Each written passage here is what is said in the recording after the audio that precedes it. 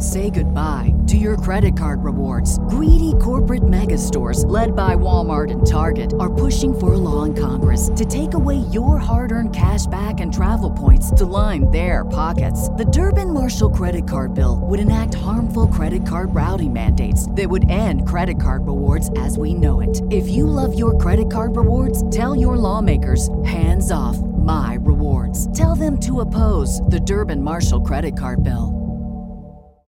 Swimsuit? Check. Sunscreen? Check. Phone charger? Check. Don't forget to pack the 5-Hour Energy. It fits great in a pocket or carry-on, and the alert feeling will help you arrive ready for anything. Now get 20% off when you use code 5HETRAVEL at 5hourenergy.com. Expires April 30th. One-time use only. Not valid with other discounts. Remember, visit 5hourenergy.com and use code 5HETRAVEL to save 20%. All right, welcome back to the Baseball America Dynasty podcast. This is your host, Jeff Ponce. I am here as always, joined by Matt Eddy. I'm also joined by Kyle Glazer. All three of us are members of the Baseball America Dynasty League that just kicked off this week. And we're here to talk about some breakout players and prospects. We're going to mix up the major leaguers as well as the minor leaguers. Kyle, because you're our guest, essentially, welcome to the show. Thanks. Glad to be on with you guys. Matt, how has it been going over the first week of your fantasy and dynasty leagues? I know you play in a variety of different formats. It's been up and down, a mixed bag for myself. Yeah, the first weeks of the season are always a challenge. Pitchers are working up. Hitters are trying to find the rhythm. It's always a challenge. In some ways, it's even more challenging than the end of the season in terms of playing time and expectations. Yeah, because I think you have guys at the end of the season that are, maybe prospects or younger pitchers who, might be not necessarily past their innings limit, of course. You'll get some of those guys that you can stream late in the season. I know Joan Adon, I think, was one last year with the Nationals where he made a start or two. And it was like you can kind of pick or choose some of those guys who might get some spot starts or even a couple of them at the end of the year. Where this year, it's really difficult because nobody's ramped up. So especially in, head-to-head formats and head-to-head points formats, which is what our Battle Dynasty League is, it's a bit of a challenge to navigate based on what our typical expectations are. I drafted, a bunch of frontline starters. Really the big focus there is to try to get guys that go as deep as possible. We get points for quality starts. We get points for wins. We get points for innings pitched. And when even those guys are only at like 70 pitch limits, 80 pitch limits, at max, even on the second start, it's like you can't get those quality starts. It's as scarce as possible, or maybe even as much as I've ever seen in the first, week or so of the season. And it does have an impact on this format, or if you play in a roto league that has quality starts. So I'm going to kick it over to Kyle here a little bit. What are your expectations in terms of when starters are going to be fully ramped up? Obviously, we had an unusual offseason. Yeah, so I wrote a story about the effects of the shortened spring training. And generally speaking, I would say around May 1st is when we'll start to see guys starting to go deeper, have kind of more normal starts, so to speak. Spring training was only 3 weeks this year. And the reason spring training is typically 6 weeks is for the pitchers. I talked to a lot of players about this for the story I did. And most hitters said they felt that 3 weeks was a little short, but they feel like they can be ready in about 4 weeks, maybe 4.5 weeks, give or take. But it's the pitchers who really need the full 6 weeks to get ramped up, to be able to go deep into games, throw 100 plus pitches. And with a 3-week spring training, they're going to need the first 3 weeks of the season to really get fully built up. Opening day was April 7th. 3 weeks takes us to April 28th. I think it's really going to be May 1st before we see guys having quote unquote normal traditional starts where, hey, we're through 6 scoreless innings and 80 pitches. They're not being pulled. They're going out for the 7th. Yeah. And I think you just have to navigate that here early on because, what are you going to do? There's not really any other alternatives of guys that are going deeper. You got to hope that your front end guys are going to go a little bit longer. But all right, so we've sort of gotten the updates out of the way. I think the important conversations we had to sort of jump in, the elephant in the room, which was certainly starting pitcher innings at this point. But I want to get into breakouts a little bit. Kyle had written an article before the season, actually, about some feedback that he had been getting from scouts and front office folks in the game. And this is before some of these guys had even broke camp. There's already a few guys here who, made, opening day rosters that maybe the expectations weren't there, had really aggressive assignments at a camp if they were minor leaguers that were a few years off, a guy like Taj Bradley or even Daniel Espino, but a couple others as well that were, we'll say younger major league guys who could be in store for a breakout here in 2022. So Kyle, talk to me a little bit about some of the guys that sort of pop for you. Is there any one in particular where you have big expectations and you think could, potentially pay dividends for somebody who could maybe add them right now in a fantasy or dynasty league? Yeah, this is one of my favorite pieces I do every year, talking to scouts scattered around Arizona and Florida, just seeing who looks really good in spring training. And obviously you never want to read too much into spring training stats, but you see guys who have made concrete measurable changes, whether it's swing changes, added a new pitch, fixed some things in their delivery, and are frankly just different players than they were before. Last year, the list included Shohei Ohtani, Vladimir Guerrero Jr., Tyler O'Neill, Logan Webb, Jonathan India, Alek Manoah, Akil Baddoo, as all guys who scouts thought were going to have big years based off what they were seeing in spring training, and they all did. This year, in terms of guys who are maybe almost a post-hype prospect in a way, that his name just kept coming up. This wasn't a guy that came up once, came up 3-4 times, was Brendan Rodgers. And we have to remember with Brendan Rodgers, pretty much at every level, he's been productive when healthy. He's just never been healthy. And at this point, he's a 2015 draft. He's been around for a while. People have kind of forgotten about him, moved on to other players. He's 25, and he still hasn't had that big year in the major leagues. But he very quietly stayed healthy for most of last year, played 102 games, and put together a pretty solid year. Obviously, his home games in Coors Field, it's going to inflate the numbers a little bit. And he's still an aggressive hitter, as we saw last year. But we saw extra base power. We saw a respectable average. He's always just had that natural ability to get the bat to the ball and just, make it look easy. He's got just such a natural, fluid, beautiful swing.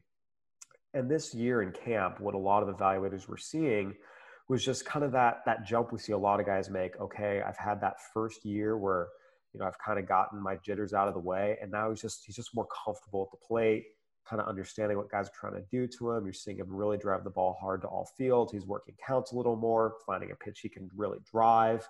We're just kind of seeing some of the progression there. So I think Brendan Rodgers is a guy that, again, was a top prospect for so long, and because of the injuries, it just took him so long to really get established.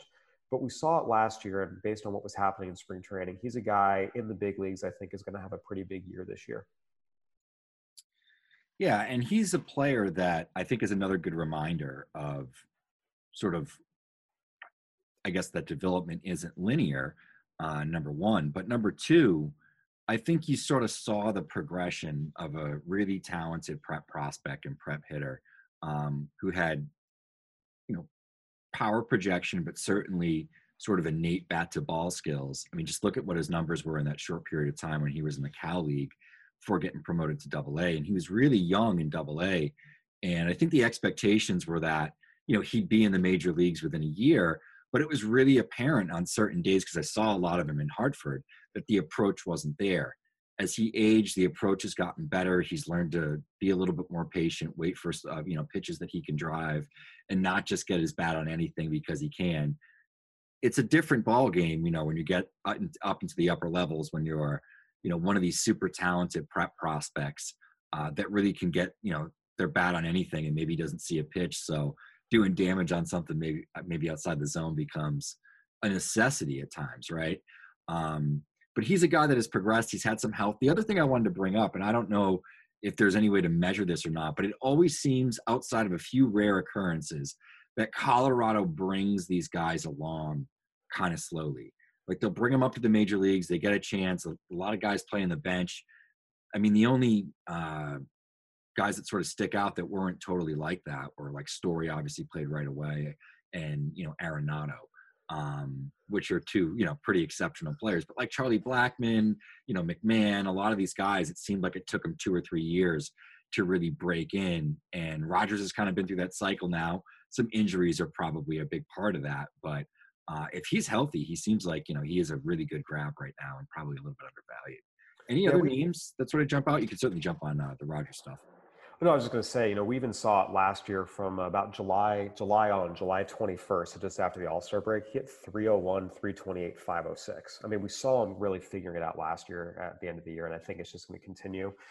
Yeah, I mean, Luis Robert is just such a talented player, and I doubt he's available in a lot of leagues. But one of the things that was really, really impressive about him was we saw when he came up in 2020, it was a shortened season, the physical ability was just so, so, so incredible. But he would swing at anything. He really, really fell into some deep slumps during that rookie year. It's a big reason why Kyle Lewis not only won American League Rookie of the Year, but won it running away. It just was very, very apparent that he had a lot of work to do with his approach and finding pitches he could hit and staying in the strike zone. And we saw him make a lot of progress year over year from 2020 to 2021. But again, injuries got in the way. He was limited. And coming into this year, I'm a big believer in the year 3 breakout. It's interesting. We make our picks for breakout hitter and breakout pitcher each year, and those were due for the latest issue of Baseball America before I even started making these scout calls, let alone the article came out.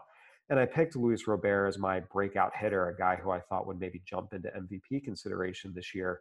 Just because, again, I'm a big believer in the year 3 breakout. We see it so often. Whenever I've picked a year 3 guy to be my breakout player, it has never let me down, not once. When I get it wrong is when I deviate from that. And just seeing the improvements he made from 2020 to 2021, came back from his injury at the end of last year, still held them. It wasn't a short, small fluke. So I picked him as my breakout player.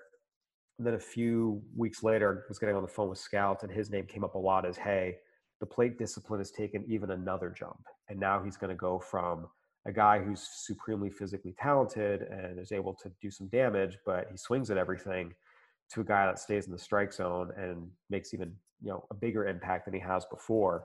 I really think this is the kind of year where Luis Robert, when we look up at the end of the year, he'll be in the top 5 AL MVP finishers. I think as long as he stays healthy, we're going to see him make that kind of jump based off what he was showing us year over year, 2020 to 2021, and then what he was showing in spring training. I like that. I like the year 3 rule as well. I think I stuck with that technically with Dylan Carlson, though I'm not sure if he passed prospect limits in 2020, though I know he did debut. So, but I kind of agree on that one, though Carlson's been up and down so far. Matt, did you have any players that sort of stuck out to you on Kyle's list in terms of, MLB guys that perhaps you'd maybe want to take a chance on in Dynasty? Because I know I do have one myself that sort of stuck out, in Jorge Alfaro, that I think is interesting because he has catcher and outfield eligibility, which is just kind of rare. And the deeper the league is, that's some decent depth to be able to have a backup catcher that can also play in the outfield, especially if he can do anything offensively. So I don't know if there was anybody else like that for you, Matt, that stuck out. That is the standard, isn't it? You're trying to find that guy at another position who's catcher eligible, so you get those everyday at bats with a guy you can sneak in there at catcher in your fantasy league. I was actually going to mention another catcher in addition to Alfaro, and that's Tyler Stevenson. I know he's a player that Kyle's been beating the drum on for a few years, and the early returns, or the returns from last year and this year are very encouraging. He's positioning himself as one of the better hitting catchers in baseball. So I would be interested to hear more from Kyle about what the scouts said about him. Yeah, Stevenson's an interesting case because you go back and you look, the single least successful demographic in the draft with room to spare is domestic U.S. high school catchers. It is just an awful demographic with very, very, very little success and very, very little star level success. I mean, you have to go back almost to Joe Mauer to find the last domestic U.S. catcher who actually developed into a star. But Tyler Stevenson really caught my eye in the Arizona Fall League when I saw him after 2019. Just, again, the physicality, the quality of at-bats, the ability to just consistently square balls up and drive them. And he was a guy whose defense had gotten shaky reviews, but I was watching him back there, and he was fine. He was not botching balls. His arm was great. Everything seemed fine back there. There were some nuanced things that need to be worked on, game calling and the like, but that comes with experience. We saw him really, really impressed last year. And the Reds this year they did trade Tucker Barnhart. They more gave him away. But Part of that was creating more opportunity for Stevenson. And again, this is a guy who we saw him get a taste in 2020, really, got 400 plate appearances in 2021. And this year, just coming back again, we're talking about a guy who's, getting his third taste of the big leagues, even though it's more his second year now. And it just jumped out. I mean, this is one of those where, you just see everything just continuing to get better. The strength, athleticism, the arm, the power, the bat to ball skills, they were all already there, but we're seeing the guy just take the jump from, he's been in the big leagues, he has the experience, he's going from age 24 to 25, really entering that prime. And the defense just keeps getting better. Again, it's a guy who was already good, who had everything you really wanted from a tool standpoint, from a makeup standpoint. And you're just seeing he just keeps getting better every aspect of his game. So anytime you start from that foundation and you see the consistent trend up, that's a guy you're going to pick. And he's another guy who's had injury issues. Again, he was a 2015 draft, had a lot of injuries in the minors, really struggled to stay healthy, and as such kind of fell off some people's radars. But ever since he's been healthy, he's been productive. And the Reds clearly believe he's ready to be a standout everyday catcher for them. And there's a lot of people who don't work for the Reds who believe the same. Yeah. And I actually ended up, I think, drafting him like all over the place. I have him in several leagues, and so far, so good.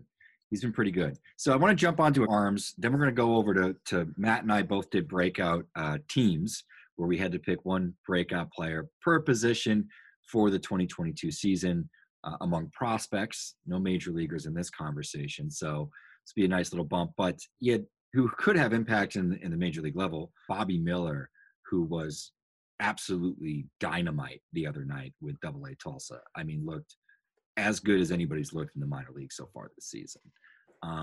Let's talk a little more about Bobby Miller, because I've been out, I've been in, I've been out, I've been in, but I think I'm fully in at this point. Based on what you guys have been telling me about Bobby Miller, it doesn't sound like it's possible to overhype the upside that he is capable of reaching. Yeah, so Bobby Miller, the Dodgers being my system, I've gotten to write about him since he was drafted out of Louisville. And even at the alternate training site, it was very, very clear the Dodgers, who really liked him out of Louisville, were like, whoa, we have something here. He took a jump during that 2020 season. That was the first year he ever really started at Louisville. He'd kind of gone back and forth between the bullpen and the rotation. And 2020 alternate site, the Dodgers were one of the teams that didn't share video or data. So I had to really, really dive in all the reporting. And the reporting came back. This guy was just absolutely exceptional. And then he goes to instructional league where other scouts can see him. And again, it was, hey, this is premium stuff. I mean, this is the guy who you look at and say, this is a mid-rotation starter at worst who has a chance to be a front of the rotation guy. He went out last year, and at AA, or at high A, I should say, he finished at AA. He showed the same level of stuff. The thing with Bobby Miller has always just been kind of durability, because again, it's mostly been this electric, amazing stuff, but it's been in 2-inning stints, 3-inning stints, 4-inning stints. He missed time last year with an injury. He only got 56 in the third innings, and he only pitched 5 innings in the start once. So you'd see this ridiculous stuff, but you never saw if he could hold it into the 6th or 7th. Goes out to minor league spring training this year. And again, the stuff is otherworldly, 99 to 100. One of the big things with him is his fastball. He had a 4 and 2-seamer, and they would kind of blend. His 4-seamer would run a little bit, and as a result, he wasn't getting the swings and misses on it that you might hope or expect. But he's starting to separate it out, and all of a sudden you have that 4-seamer with that true ride that gets swings and misses. You can come back with a 2-seamer to get weak contact. And oh, by the way, there's 3 secondaries that are all pretty dang good too in this physical, 6'5", 220-pound frame that's just built to long innings. The biggest thing with him is just he still has to prove he can do it over longer stints. These backfield looks in extended spring, or minor league spring, I should say, it was still 2 innings. His first start this year out at Tulsa was 4 innings. It was dominant, 4 scoreless innings, 1 hit allowed, no walks, 6 strikeouts. The controls really improved with some delivery fixes the Dodgers have made. So it's all there. Stuff, control, size to be this true 1 or 2 caliber starter. We just have to see him do it over longer outings, because right now it's a lot of 4-inning outings, hitting 5 innings once. I think that's the thing to watch this year. Is he holding this stuff into the 6th, the 7th, even the 8th? Because that's what true aces do. And if he shows he can do it, then we might be looking at a true ace. Yeah, and it sort of looked like that the other night. Obviously, he did, still on a limited pitch count, so we'll see how deep he goes the next few. But I kind of wondered the other night. It was funny. I was thinking about it, and I was reminded of, Walker Buehler and sort of how they handled Buehler throughout the minors. Even to a lesser extent, like Julio Urias, like they sort of handled him in a similar manner where you kind of like, why are they doing this? Why is he 3 innings? Why is he 4 innings? Why are they piggybacking with somebody else? But in the end, I mean, these are guys that have handled a fair amount of innings over the last couple of years and earlier in their careers and been really effective. So I wonder if it's some of that. The other thing that I noticed and had, talked with some sources about on the analyst side, where it looks like the Dodgers had sort of gotten to, at least during this start, to ditch the 2-seamer.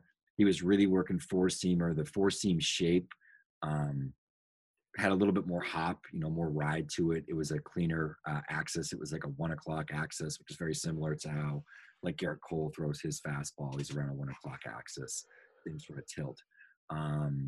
And it was effective up in the zone. I mean, he missed a lot of bats with the fastball. I think this is the first time when I saw him miss bats and still get ground balls. And even with a 4-seam where he could locate it low in the zone, that allowed, the approach angle to play a little bit flatter, which I think baffled hitters a little bit more. And when you have his level of velocity with that sort of stuff and you're commanding it well, as you said, and the secondaries are really good. It's a good changeup. It's a really good slider.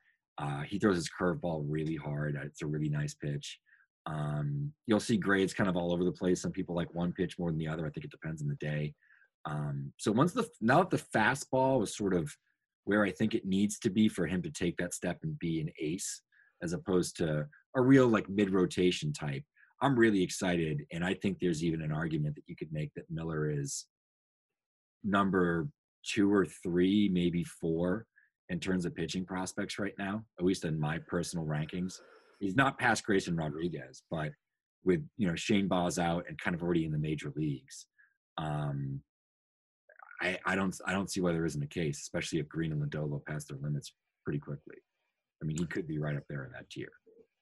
Yeah, I mean, as we talked about, that 4-seamer, separating it out from the 2-seamer, getting that ride was a real big focal point for the Dodgers this offseason, and the early returns have been great. It's all there. It's just a matter of throwing more innings and really logging more innings. You mentioned Walker Buehler. Before his rookie year, he had never thrown more than 95 innings in a season. But Miller's still topped out at 56. So you still want to get him closer to 100. And that's where I think, okay, once he shows he can do this over that, amount of time, then you get him the majors. Again, Buehler's first year was at 137 innings, and they bumped him up and kept going, and now he's a 200-inning pitcher. So that's certainly a potential path. Again, you just look at Buehler starting even from that 95-inning range. I think that's where you want to see Miller get to this year, get to 100 innings or so, see this hold up, and then you can say, okay, now we're ready to get him up there and have him really, really, really be a big piece of this team moving forward. All right, now that we've covered Miller, we're going to jump into our breakout teams on the prospect side in a minute. But before we do that, here's a quick word from our sponsors. We're driven by the search for better. But when it comes to hiring, the best way to search for a candidate isn't to search at all. Don't search, match with Indeed. If you need to hire, you need Indeed. Indeed is your matching and hiring platform with over 350 million global monthly visitors, according to Indeed data, and a matching engine that helps you find quality candidates fast. Ditch the busy work. Use Indeed for scheduling, screening, and messaging so you can connect with candidates faster. And Indeed doesn't just help you hire faster. 93% of employers agree Indeed delivers the highest quality matches compared to other job sites, according to a recent Indeed survey. What I love about using Indeed is how it does a lot of that organizational work for me. I can sort through candidates. I can respond to them. I can schedule interviews all through Indeed. Leveraging over 140 million qualifications and preferences every day, Indeed's matching engine is constantly learning from your preferences. So the more you use Indeed, the better it gets. Join more than 3.5 million businesses, including Baseball America, that use Indeed to hire great talent fast. And listeners of the show will get a $75 sponsored job credit to get your jobs more visibility at Indeed.com/BaseballAmerica. Just go to Indeed.com/BaseballAmerica right now and support our show by saying that you heard about Indeed on this podcast. That's Indeed.com/BaseballAmerica. Terms and conditions apply. Need to hire? You need Indeed. After the end of a good fight, you deserve an ice-cold reward. Modelo is the mark of a fighter. You've earned this rich golden lager with a crisp, refreshing taste. Because you know, the bigger the fight, the better the reward. You put in the hours, the energy, the tough labor. You are a fighter, and Modelo is your reward. Modelo, the mark of a fighter. Drink responsibly. Beer imported by Crown Imports, Chicago, Illinois. All right, everybody, welcome back. We're on our breakout show here. We just went through some of the spring training breakouts and some of the names that Kyle had collected via sources and speaking with scouts, front office folks, etc. So make sure that you go out and start sending out trade offers now before your league mates hear this podcast. But Matt and myself did breakout teams on the prospect side earlier this week. And we each picked a player from each position. So we had to sort of stick in there. It wasn't just maybe 10 players that we both liked. So, we went first baseman, second baseman, shortstop, et cetera, et cetera, et cetera. We had 4 starters each, and then also listed some other names as well.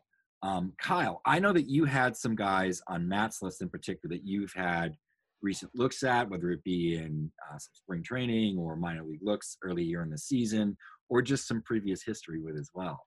So were there any names in particular on Matt's list that jumped out to you that you think we need to sort of throw the alert horn on for all the managers out there listening?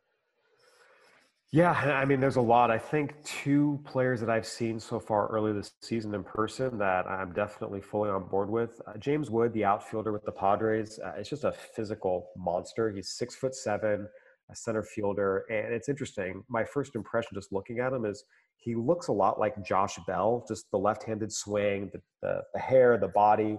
But he's more athletic than Josh Bell. In some ways, he's kind of like this cross between Josh Bell and O'Neal Cruz. But the biggest thing with him is it's monstrous power. I saw him hit 2 home runs, 400 plus feet. But when he was a draft prospect last year, there was a lot of concern about how much he was swinging and missing. He went to IMG Academy, had a lot of strikeouts. It was not a good year at all. And that's a big reason he fell to the second round. Padres drafted him, gave him first round money. And one of the things they talked about was they just felt he was just pressing. He was pressing with, kind of draftitis. Once they got him into the Arizona Complex League, into pro ball, he was one of the best players out there. He impressed throughout the fall and in the off season. And then when they got him out to Lake Elsinore, I mean, it's very early. He's currently out with a sore wrist, so it's only been a few games, but it's been jaw-dropping. Seeing a guy this big, this strong, this powerful, and he also moves really, really well in center field. I got above average run time on him going to first base, and he's just very graceful out there. So again, I go back to this Josh Bell, O'Neal Cruz cross in my mind of a guy who could be a middle of the order threat who's also an up the middle athlete. It has a chance to really, really pop. Again, we're talking about a 19-year-old who's got a couple of pro games under his belt. There's a lot of things that need to still come developmentally. But the approach is better than I had heard. And that was the biggest thing. He was really seeing pitches, working counts, got to full counts, and just kind of, I don't know, it was a much more advanced hitter than I expected or had been led to believe. So that's a guy I'm definitely watching that made Matt's list. And another big power hitter is Davison De Los Santos. He was an international signee by the D-backs, really, really stood out in the Arizona Complex League last year. And he got out to Visalia at the end of last year. I did not get a chance to see him just with the unbalanced schedules, the way they work. They were up north the entire time he was there. They didn't come south. But talking to other managers, just people who had league coverage, they said he's 18. He just came up from the ACL, and he was not overmatched in the least, facing guys who were 21, 22, guys with college experience, or in some cases had been in the league the whole year and were kind of hardened veterans by that point. he really held his own, even if the numbers didn't pop. The quality of his at-bats, the quality of his defense. Now he's back out for his first full season. And I mean, he jumps out right away. He's physically a monster. He's, 6'2", 230. But what really stood out, he's really smooth at third base. I mean, this is a big boy who doesn't play like a big boy. I saw him make plays to his left, to his right. He's got a good arm. He turns a double play well from third. Comes in, charges on balls. It's really good hands. It's smooth actions. It's like this guy can actually play third base really well. And then again, when he hits balls, it's Eloy Jimenez-esque in terms of what it sounds like coming off the bat in BP, and he gets to it in games. Again, this is a pretty mature hitter. There's not a ton of swinging and missing there. He makes a lot of contact. He works counts. He sees pitches. He drives balls all fields. I saw him take a high fastball outside and drive it off the high wall in right field. I saw him turn on a ball and hit a hard line drive to left. And I saw him check down and kind of just poke a ball through the hole between the first and second baseman through the right side for a late game single when they needed to get a ball in play. Just a big physical guy who, again, is an advanced hitter for his age and has tremendous power. That's a really good place to start. And both De Los Santos and Wood kind of fit that bill for me based off what I saw early this season. Yeah, for sure. The word unicorn is kind of creeping into our lexicon when we talk about prospects. We talk about O'Neal Cruz, who you mentioned. We talk about Harry Ford, the catcher who was a plus runner, maybe the fastest pure catcher since Jason Kendall. I think James Wood is another one. So I like that pick as well, to toot my own horn. So some other guys I would mention on here are Christian Santana of the Tigers. That's right. The second youngest player in Low A, I believe. I think he's 1 day older than the Padres' Victor Lizarraga. So Santana, huge power, hit his way to Low A as an 18-year-old, which is a rare achievement. So I'm very encouraged by him. And also Evan Carter of the Rangers is the youngest player in High A. Missed most of last season with a back injury, but appears to be 100%. Very well-rounded player. Needs to develop a little more power, but I think the foundation there he's going to be a big riser this year. There's three other guys I wanted to highlight on Matt's list that kind of there was a cross section between his list and some of the reports I was getting out of spring training. And the first is Ezequiel Tovar with the Rockies, the shortstop. I saw him last year with Fresno, and it was early in the season, and that was at a time when no one could make contact. It was May.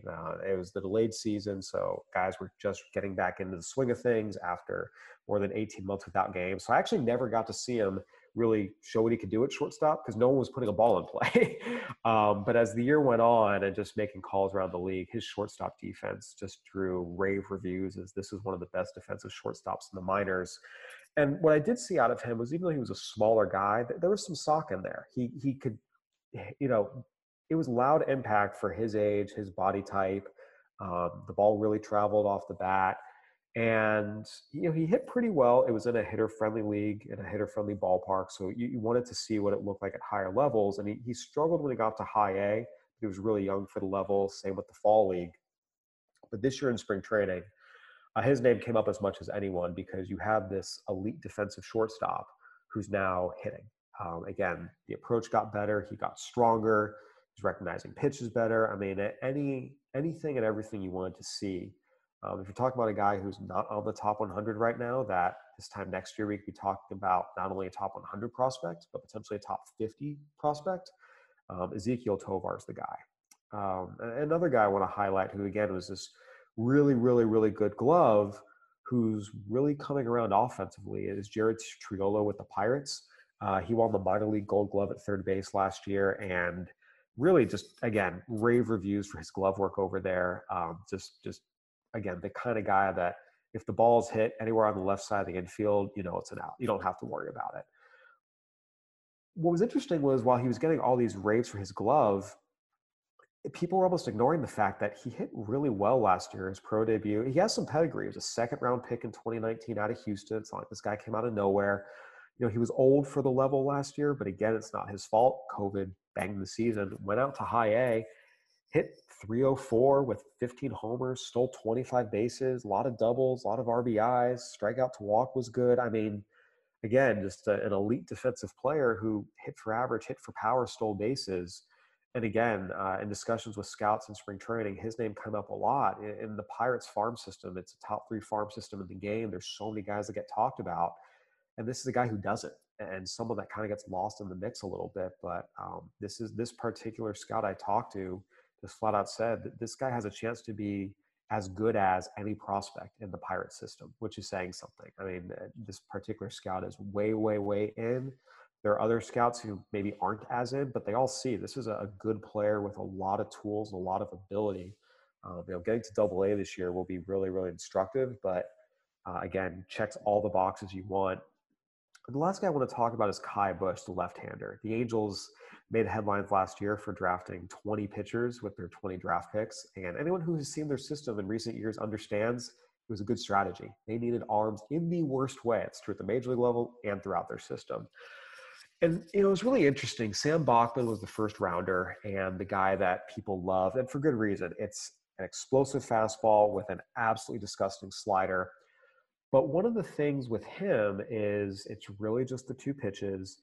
He averaged under 5 innings a start at Ball State. There's a lot of things pointing to reliever here. And again, maybe he ends up developing the changeup and he starts and it's fine. But the first look a lot of pro scouts have had at him is, we think this is a reliever.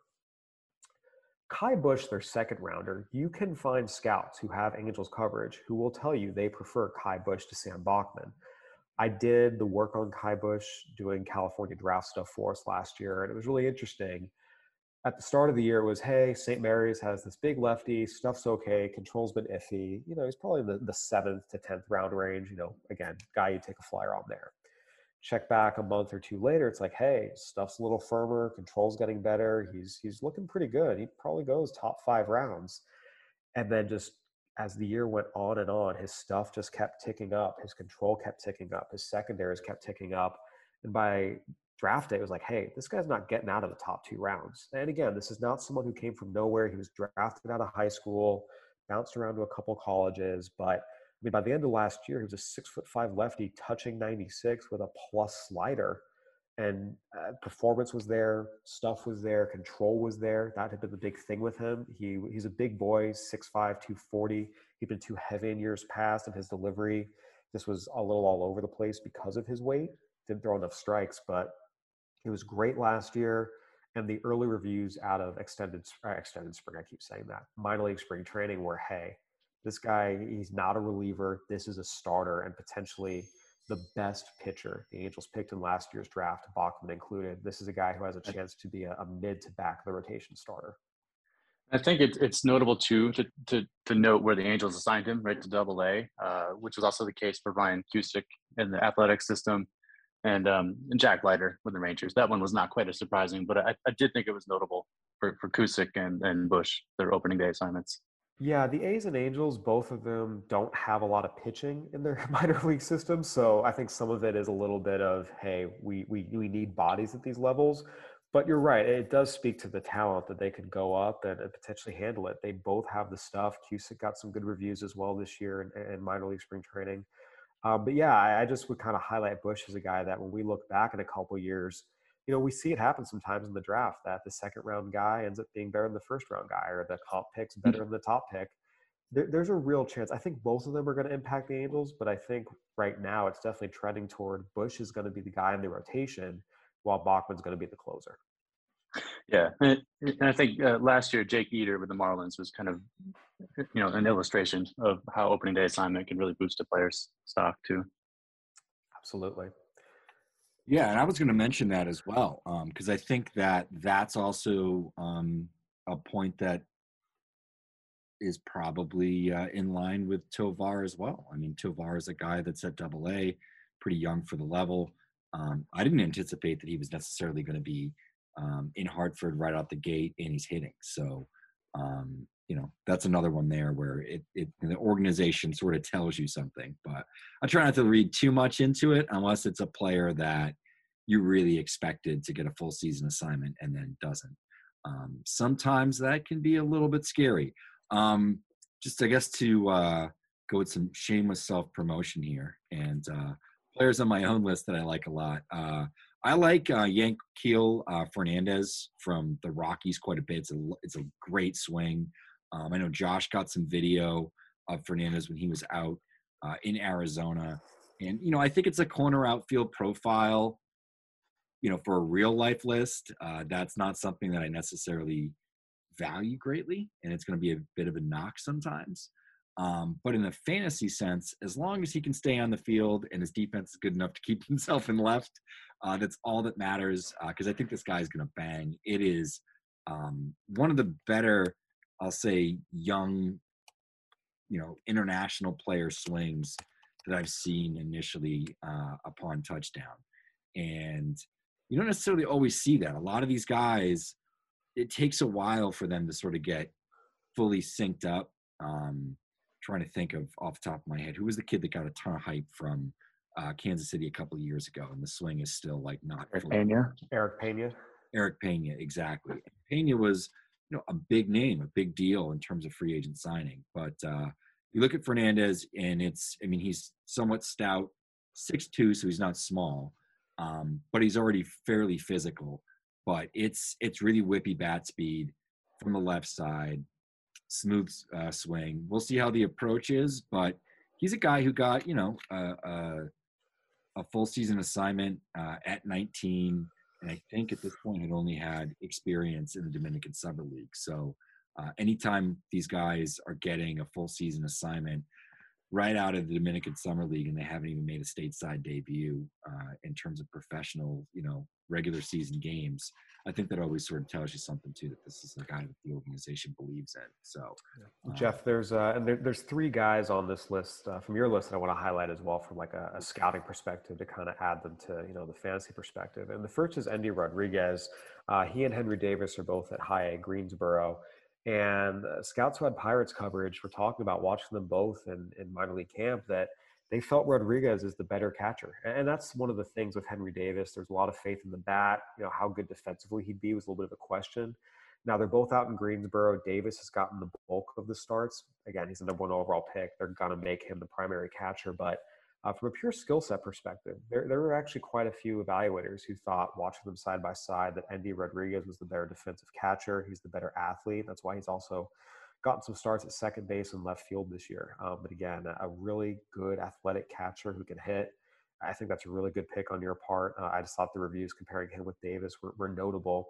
And Jose Salas with the Marlins. We talk about young shortstops like Ezequiel Tovar, who could be on the top 100 by this time next year or even later this year.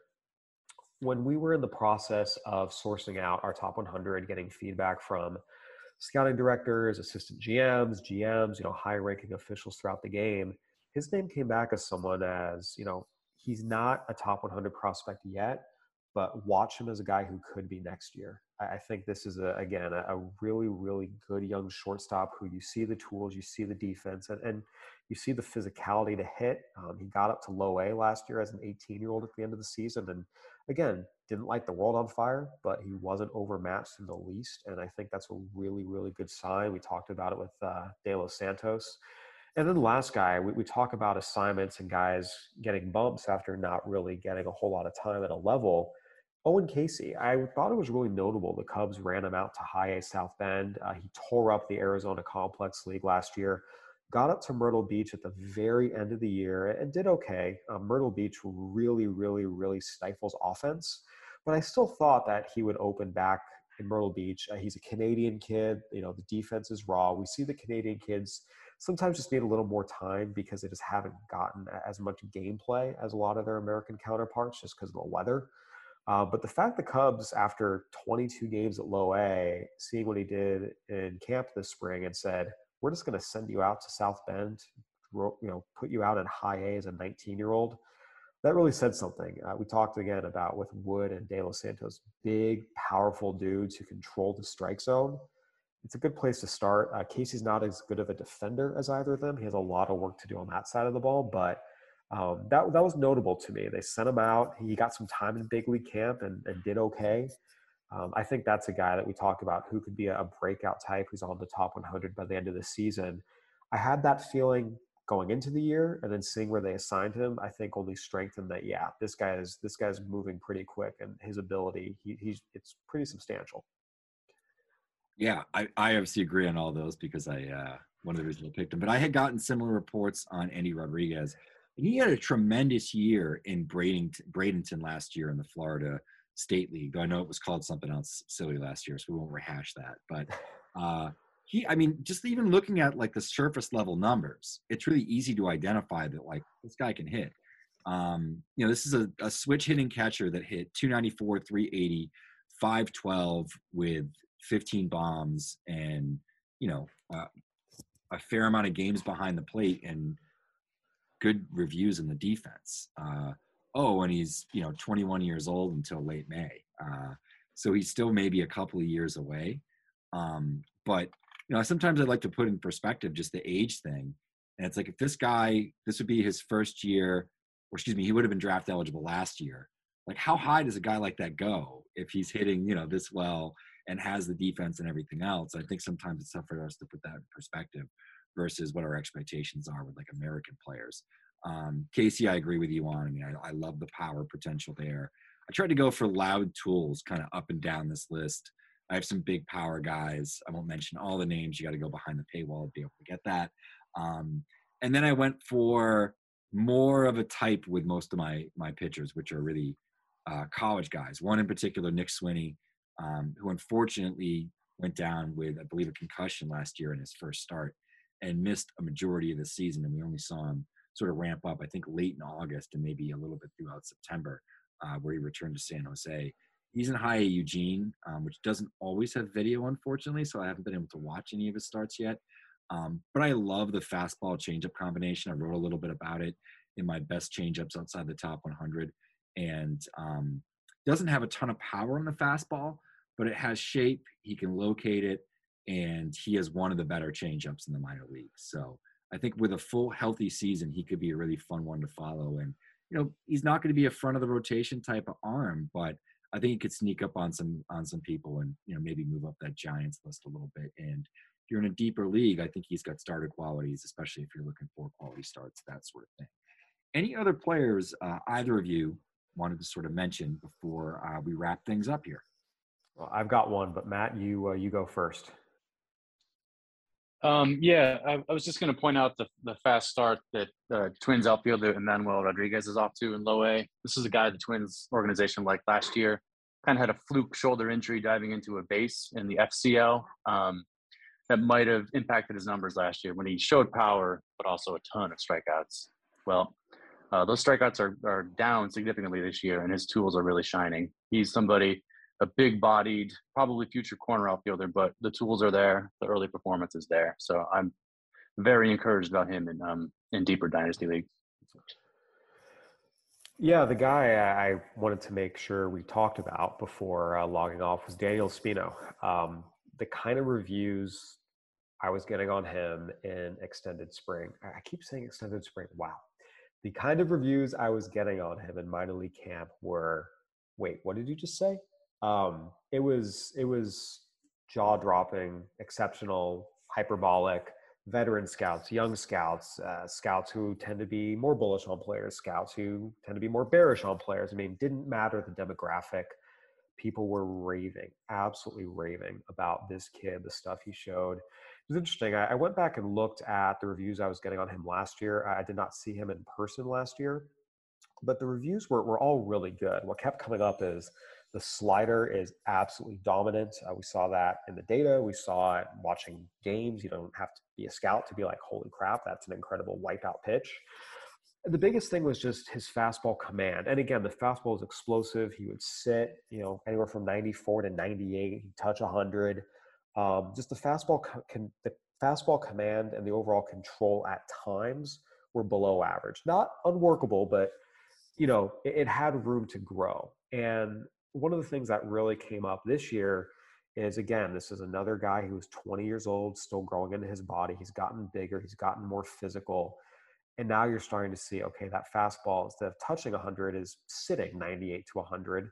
The slider is still a wipeout pitch, and it's added even more velocity. And now it's in that low 90s slider range. We see guys like Noah Syndergaard and Jacob deGrom have. But the biggest thing is everything was for strikes. And that was the thing with him. You go back and look at his season last year, it was a really, really, really good year.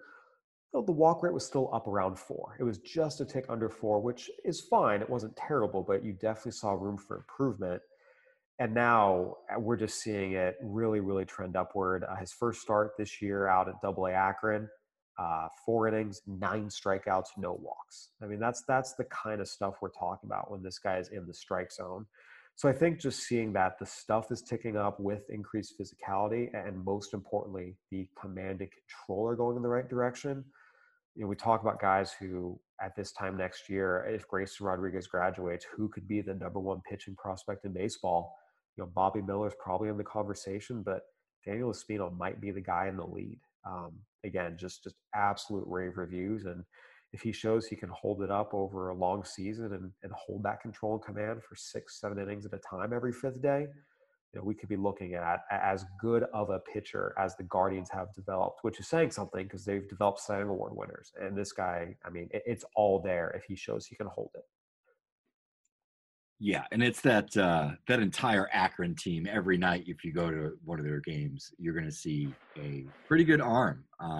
Espino starts on Saturday, so that's upcoming a little bit. But moving on here, Matt, you'd already sort of brought up your name. Anybody else you guys wanted to touch on? I know there were just 2 names I wanted to sort of shout out here. In Maddox Bruns, who looked tremendous, which was a first-round pick from the Dodgers.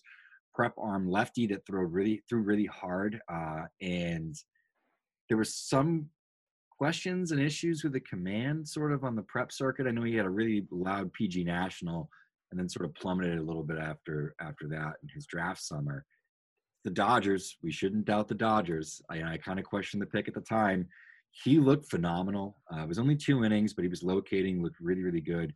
I guess I'll make it 3 names, actually. Eric Silva with the Giants, another a California prep kid, UCLA commit.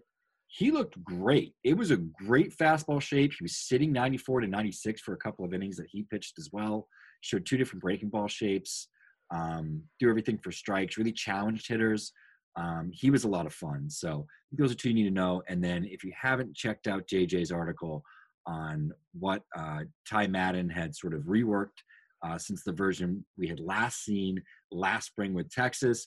The arm slot is different. The fastball characteristics are playing completely differently because of the mechanical changes that Madden has made. These are all must-adds, I think, in any league that has more than 120, 125 to 150 prospects rostered. I think all those guys need to be added. Espino needs to be added if there's like 15 prospects rostered probably, but maybe 20. But it's somewhere thereabouts. But for Kyle, for Matt, and myself, Jeff Ponce, thank you for tuning in once again. We really appreciate it. We hope you enjoyed all of our Dynasty Madness.